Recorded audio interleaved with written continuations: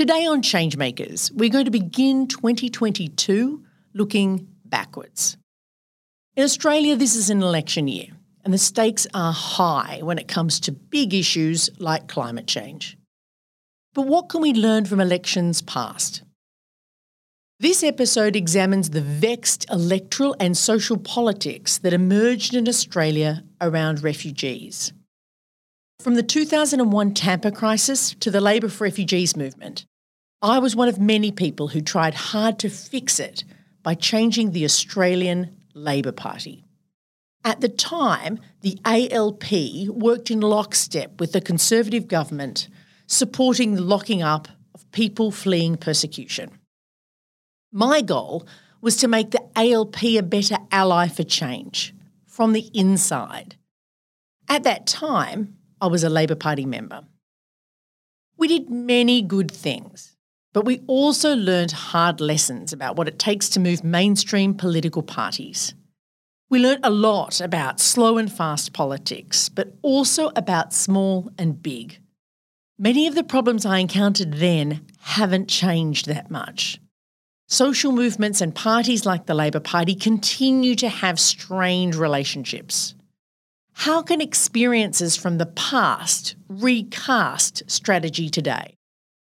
Today's episode teases out my reflections in the hope that we can build more powerful relationships when working on issues that divide us.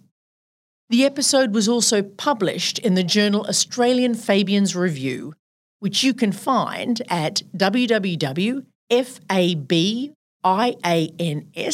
that's fabians.org.au.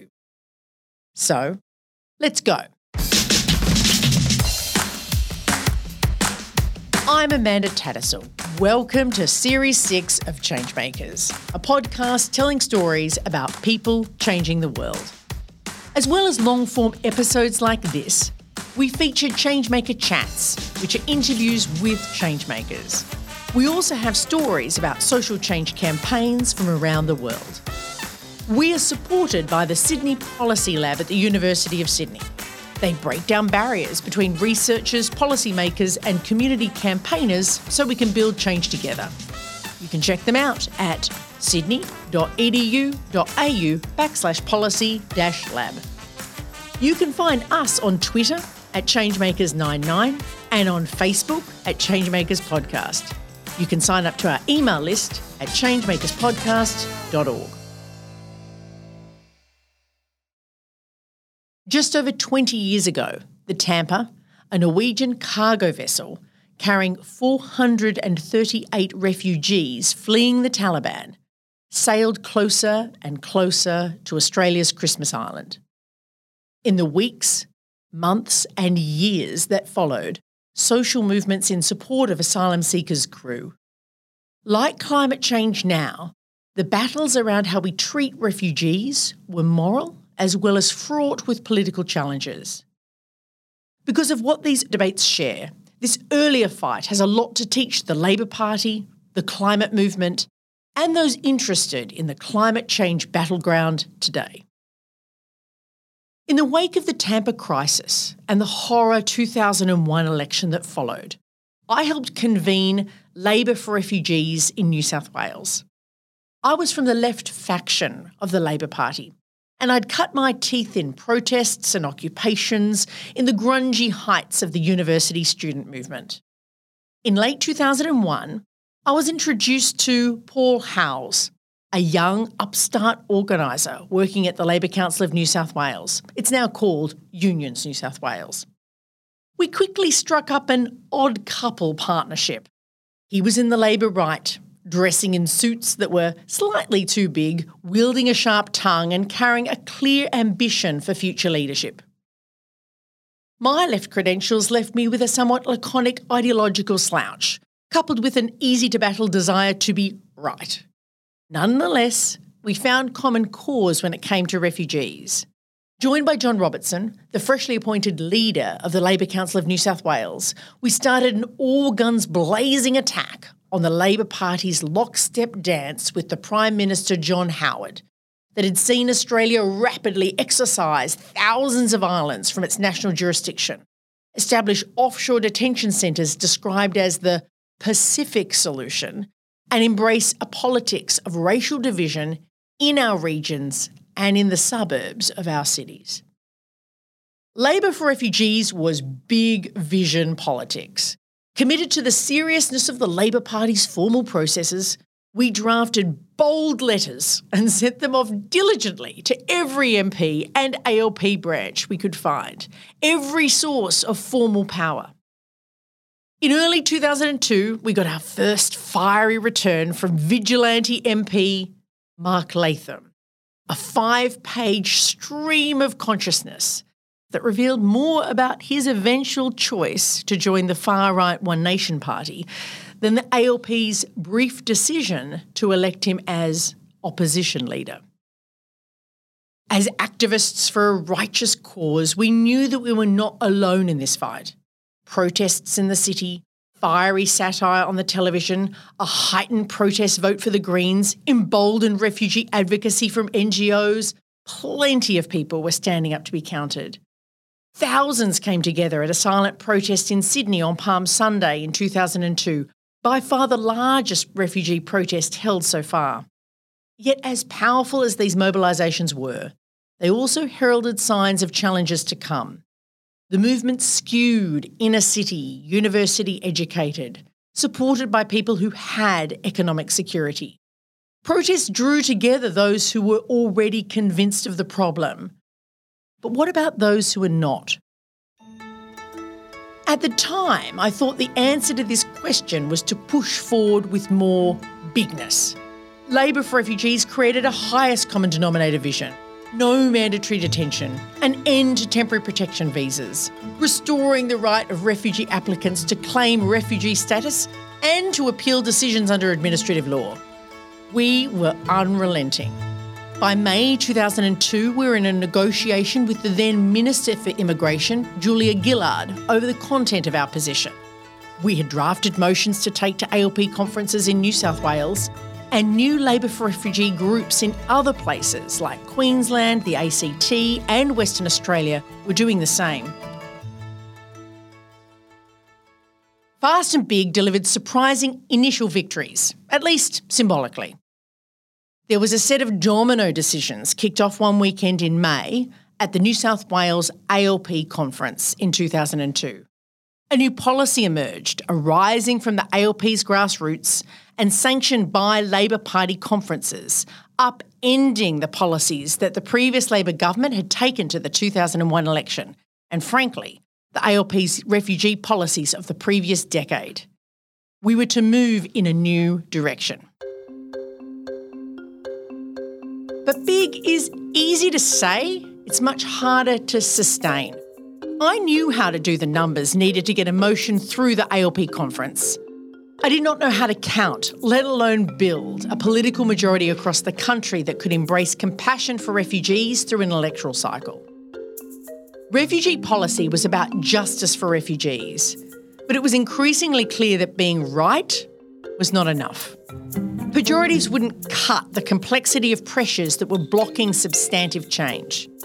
The politics of refugees was about race, but it was also about fear. It was about insecurity, the habitual addiction to a culture of blame when things aren't going well. Big politics is tested by the greatest test of all, time. Anyone can give a grand speech. But can those same people sustain and build a political movement that escalates pressure slowly when the cameras aren't rolling? Sustained escalation requires a different kind of politics entirely, a politics I learnt later. Escalation lies in the art of the slow, where people, groups, interests and networks, those in concert and those in conflict, are powerfully negotiated. Years after this battle, in 2007, I began to build the Sydney Alliance, a broad-based coalition of religious organisations, unions and community organisations that continues to fight for the common good in the city.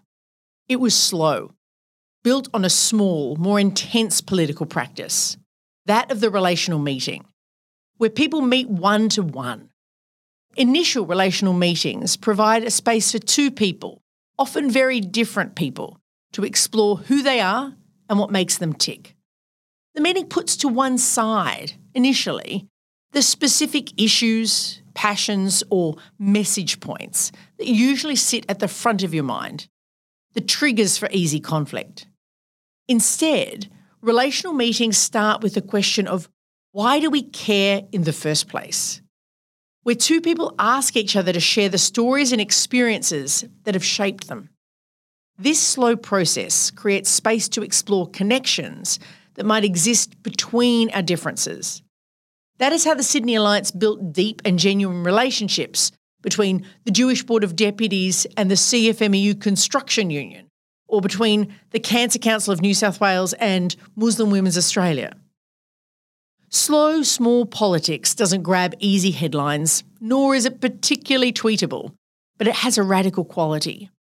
After several years of hard organising, thousands of relational meetings and hundreds of people participating in training, the Sydney Alliance built a rich network of communities willing to work together to change their city. But in ways that echo the tension between coal regions and urban communities, or the weaknesses in the relationships between the union and climate movements more broadly, the Alliance included organisations whose conflict felt almost insurmountable. Yet, in the Alliance, these conflicts were navigated through the slowness of the approach. Slow created space for people to honestly talk about the tensions between them. Strong interpersonal connection changed the dynamic for tough conversations. This is what happened frequently because we knew we needed to understand the hard stuff in order to be able to make real change. Slow politics allowed us to explore the dimensions of conflict. When politics is in fast mode, difference swiftly polarises. You're with me or you're against me. But at a different speed, conflict can be a moment for understanding. The root meaning of the word confrontation is forehead to forehead. Exploring differences of opinion required closeness. It's why digital rows feel so unsatisfying. Verbal bombs thrown from a distance miss the real intimacy of why people disagree. I didn't realise this when I battled for refugee rights. I learnt it slowly, eventually. My work on refugee politics back in 2003 and early 2004 remained big and fast. While unions were involved in Labour for Refugees, we didn't take a lot of time to engage with members, listening to where people were at. We didn't seek to bring more people into the Labour Party to help us advance a different cause for refugees. Instead, we rested on our laurels and our capacity to mobilise those who already supported our cause. We were comforted by our righteousness and the knowledge that it would be all sorted out at an ALP national conference not too far away. By 2004, our big vision for refugee justice faltered. The ALP faced an election, and at its national conference in January 2004, ALP leaders decided to end the refugee insurrection so it could possibly have a chance of beating John Howard. In a darkened convention centre hall in Sydney's Darling Harbour, our calls for a big, compassionate policy were routed. The numbers were done, and we lost. Nothing crushes a big vision like bigger power. And in 2004, Labour for Refugees succumbed. We had been out-organised. We had lost the conference vote for sure, but anyone who thinks the Labour Party is run by conference votes hasn't spent much time in the space. The truth was that we hadn't worked out how to build a social politics, a majority politics, that could support refugees. We hadn't worked out how to show, explain, negotiate or change how refugees wouldn't compete or undermine local jobs.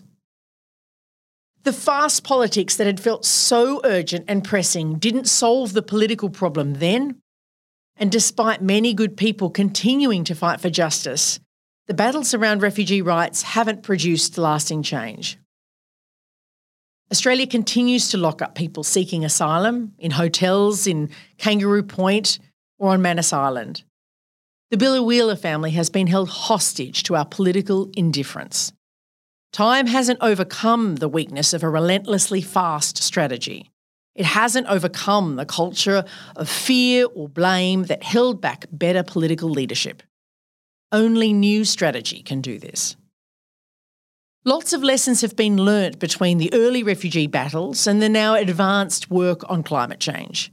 Climate leaders are less likely to rely on being right and telling people to listen to the science and instead talk about people's fears around jobs. The art of slow politics has taken hold in parts of the labour movement and in much of the climate movement. We have unions like the Australian Manufacturing Workers Union initiating the Hunter Jobs Alliance, and other unions like the United Workers Union and the Victorian Trades Hall leading the Real Deal project that works with a range of Australia's fossil fuel communities. The Labor Environment Action Network has worked for years to build a climate constituency inside the Labor Party. And more recently, Student Strike for Climate has drawn unions into public action around climate change. We have plenty of former union leaders now leading in the climate movement, for instance in both the Queensland and New South Wales Conservation Councils. But you know what the climate movement doesn't have? A genuine, difficult, confrontational, powerful relationship with miners in coal mining communities, and most importantly, with the CFMEU mining division. The climate movement struggles in part with the legacies of fast thinking. The climate change clock is ticking, and fast strategy looks like a logical response. But fast brings with it the you versus us polarity, and so far that hasn't played out well in fossil fuel communities. You could go so far to say that fast has been weaponised by climate skeptics and fossil fuel billionaires to justify inaction. Even after the outcome of the 2019 federal election, the mainstream climate movement seems resigned to mounting a case for change that doesn't involve direct engagement with coal workers. But the refugee fights of 20 years ago suggest that this is not good strategy. Big vision is nice, but if it isn't backed up with small, slow work, it will struggle to succeed. Ever. The 2019 election failed to address the issue of climate change because too many movements entered the debate, treating Australia as one big homogenous constituency. Communities reliant on coal hit back. Fed a fiction that they could stop climate change by voting against parties supporting climate action, they did exactly that. Division and fear are easy to create. Trust, cohesion, and shared plans are much harder. Small work starts in place. It starts with relationships. Trust starts where people are at. And in many coal communities, climate change isn't the first concern, even if it is the elephant in the room. But the climate movement does itself a disservice when it treats coal workers as an elephant in the room. The refugee debate shows that polarised communities won't heal themselves. Small, slow work is required, and it's better done now than in a decade's time. For many politically active people, especially those in cities and amongst ALP members, climate change generates deep levels of anxiety. There is a desperate desire for action and an overwhelming frustration with the Coalition and the ALP for their inadequate leadership. I don't disagree, but my experience of trying to wave a big magic wand at moral problems has taught me that the solution is not simply in the hands of elected representatives. While any government can make a transition easier by directing funding, regulation and incentives to the right places, politics, thankfully, is also about people. Equally, while it would be useful for politicians to stop spreading lies about climate change, it is equally problematic for people seeking climate action to pretend that there are not real fears, interests and concerns in fossil fuel communities and across Australia as a whole that need to be addressed. Learning from the refugee movement, the climate movement would do well to add more slow to its fast and more small to its big. Climate action is not just about big change in how we manage our energy, transport or agriculture. It is a time where we can make big changes to how our democracy works so people can help shape what is an uncertain and frightening future. But bigger democracy is built small, one-to-one, community to community, where relationships and listening allow us to knit together a stronger civil society. It's a place where inequality and injustice, from dispossession to fears around economic transition, can be redressed. While slow might feel frustrating, as we approach 2030, the refugee debate shows us that if we do not do this right, we may never build the justice we need. And climate action? It's something that humanity cannot afford to fail.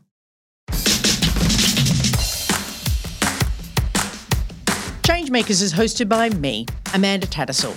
Remember to subscribe to this podcast to catch all our episodes.